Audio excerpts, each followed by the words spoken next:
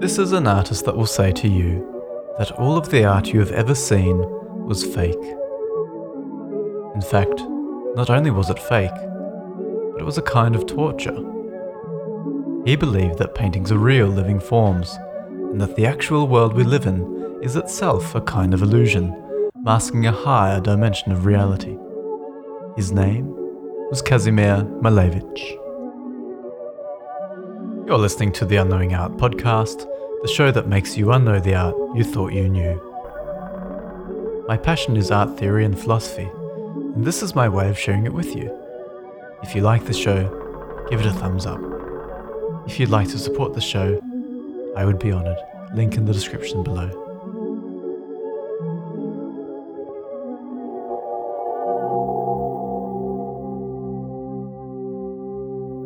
In the early 20th century, the study of ether physics tried to uncover the fundamental nature of matter.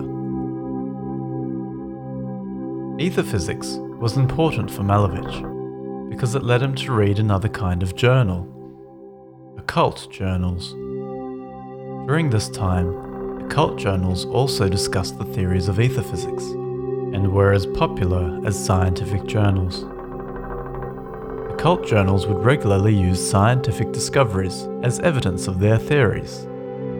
The invention of the X-ray machine, for example, was often used as irrefutable evidence that there exists an aspect of reality that is invisible, and that there must therefore be another dimension to reality. Many of these occult journals were translated into Russian by a researcher whose influence on Malevich was so great that it would provide Malevich with a sense of purpose in the act of painting. His name was Peter Ouspensky, a Russian researcher interested in esoteric practices. Ouspensky believed that the world we perceive through our sensory organs is not at all what it seems. He thought that matter was an illusion, masking a higher dimension of reality, and that seeing matter was actually a kind of blindness. Ouspensky had believed that there are multiple spatial dimensions of reality that all coexist simultaneously, and of these spatial realities, humans can only perceive the third dimension of space. Just as there is two-dimensional space, he thought there is also fourth-dimensional space, which casts its residual shadow down into the third dimension for us humans to perceive. To understand this failure of perception, imagine for a moment that you are a two-dimensional being.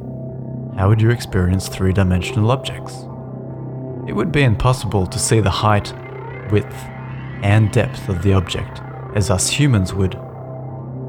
Instead, you would experience a succession of coloured lines, only perceiving narrow slits of the three-dimensional object as it moves through two-dimensional space.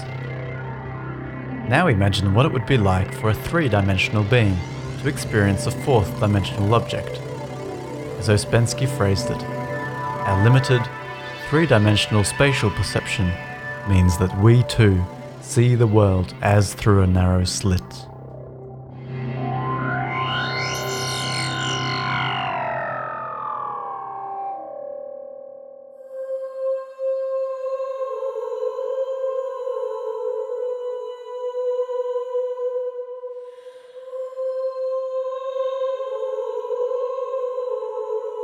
Even though humans can experience the depth of shapes, they do not experience the depth of time and motion. Instead, humans experience singular moments of time and narrow slits of motion, which together produce a succession of coloured shapes that appear to be moving.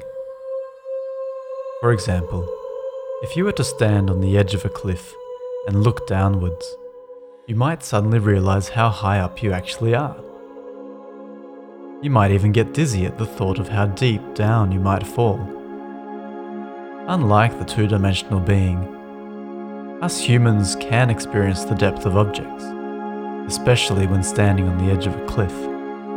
But when it comes to things like time, we can't just stand there and look at it and feel the real depth of it. Sure, We can imagine that time goes backwards into the past and forward into the future.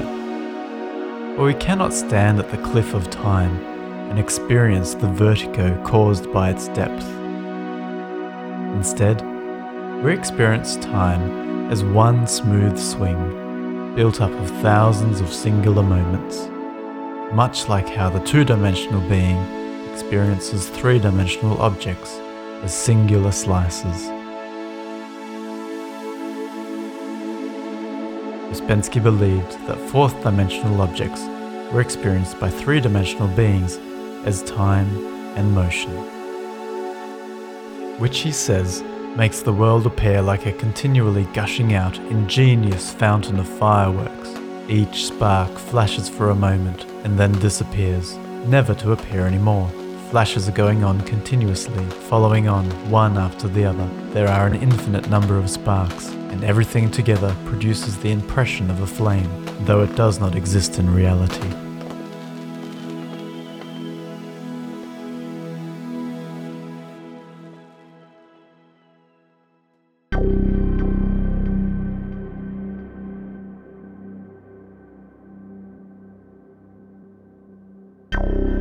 For Ouspensky, time and motion does not exist in reality, but is simply an illusion, like a flame, caused by our inability to properly perceive the fourth dimension.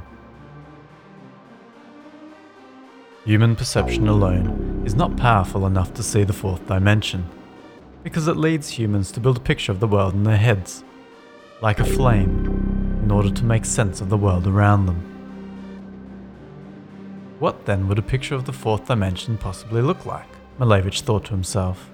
To be able to glimpse the fourth dimension, you must see beyond your senses, and let the three-dimensional world of objects around you vanish into smoke.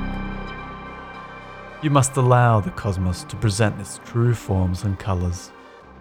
You must use all the instruments available to you, the most important of which, Malevich thought, was the subtle sensations and feelings that arise during a moment of intuition. We never see anything. We are always simply feeling everything. We live groping about, Ouspensky wrote, emphasizing the soul of the artist as an especially sensitive instrument for recognizing the reflection of the noumenon in the phenomenon. The artist must be a clairvoyant. The artist must see what others do not.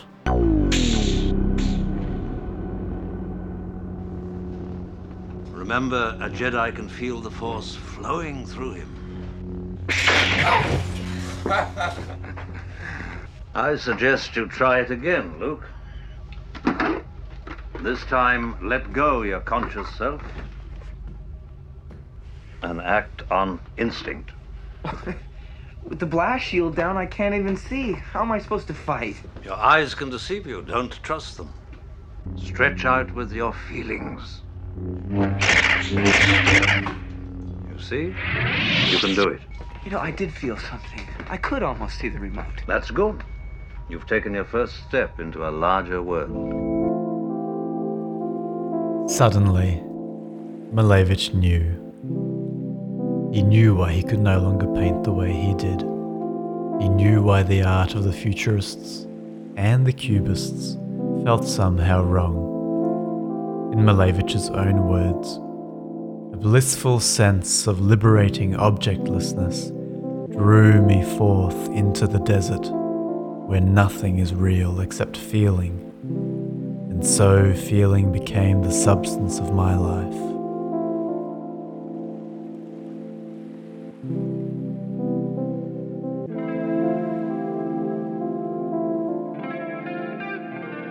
It was hard for Malevich to turn his back on Futurism. The Italian Futurists had played a significant role in his artistic development. Malevich had even greeted the poet Marinetti, the figurehead of the Futurists, during Marinetti's tour through Russia. Futurist painters had a goal. It was to achieve pure painterly plasticity. What this meant was that they tried to make paintings that were not in service of something external, such as a political motive or a religious glorification, but instead made paintings for the sole purpose of making paintings. Pure painterly plasticity, their catchphrase, meant that the artist's hand was not forced by anything other than their own creative will. It was a concept that was extremely influential in Malevich's own idea of absolute creation.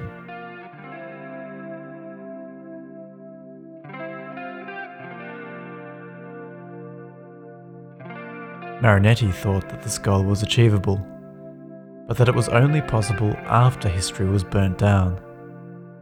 Marinetti thought that anything which perpetuated the catacombs of old reason should be removed from society. He advocated for the bulldozing of old cathedrals, and for them to be replaced by factories. In his manifesto, called Against Traditionalist Venice, Marinetti wrote the following: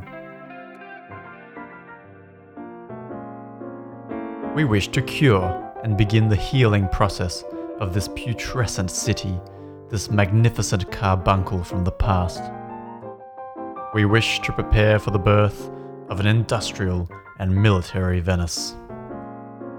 We rush to fill its stinking little canals with the rubble of its crumbling, pockmarked palaces. We'll set fire to the gondolas, rocking chairs for cretins, and will raise up to the skies the imposing geometry of metal bridges and factories plumed with smoke, so as to abolish the drooping curves of its ancient architecture. Let the reign of divine electric light begin at last to liberate Venice from the whorish moonlight of its furnished bedrooms." Will you please stand up and put your hands on your hips with wrists upwards? Now, let's all just laugh. Rather than painting half-naked Roman warriors, the futurists painted machines, workers, propellers, motor cars, and the speed of modern industrial life. But what frustrated Malevich was that the futurists weren't following their own instruction. In fact, they were contradicting their own arguments. Malevich had realized that if pure painterly plasticity meant removing all external influence on one's own creative will, that must also include one's own perception of objects in the world. The futurists had thought that the catacombs of old reason was holding society back, but according to Malevich, they were in fact perpetuating this old reason by painting machines, motor cars, and modern life, because these were objects of their perception, literally objects that they see with their eyes. And Malevich was only able to think this way because of his occult influence from Ouspensky. It was the first step toward painting the fourth dimension.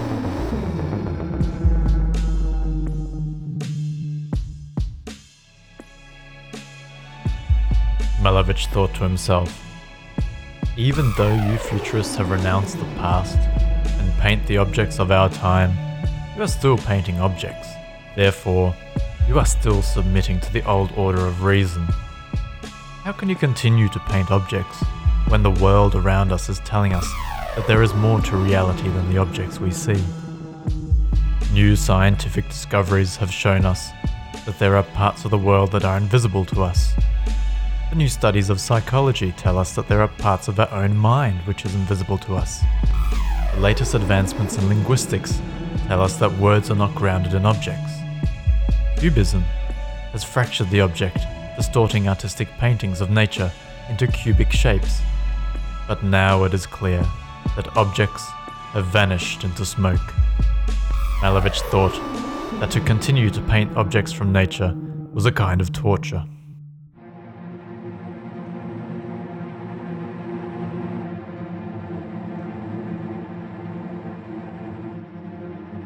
But the way Malevich would fight against the torture would come to completely revolutionize painting worldwide, and would help to set the stage on which the October Revolution in Russia was performed.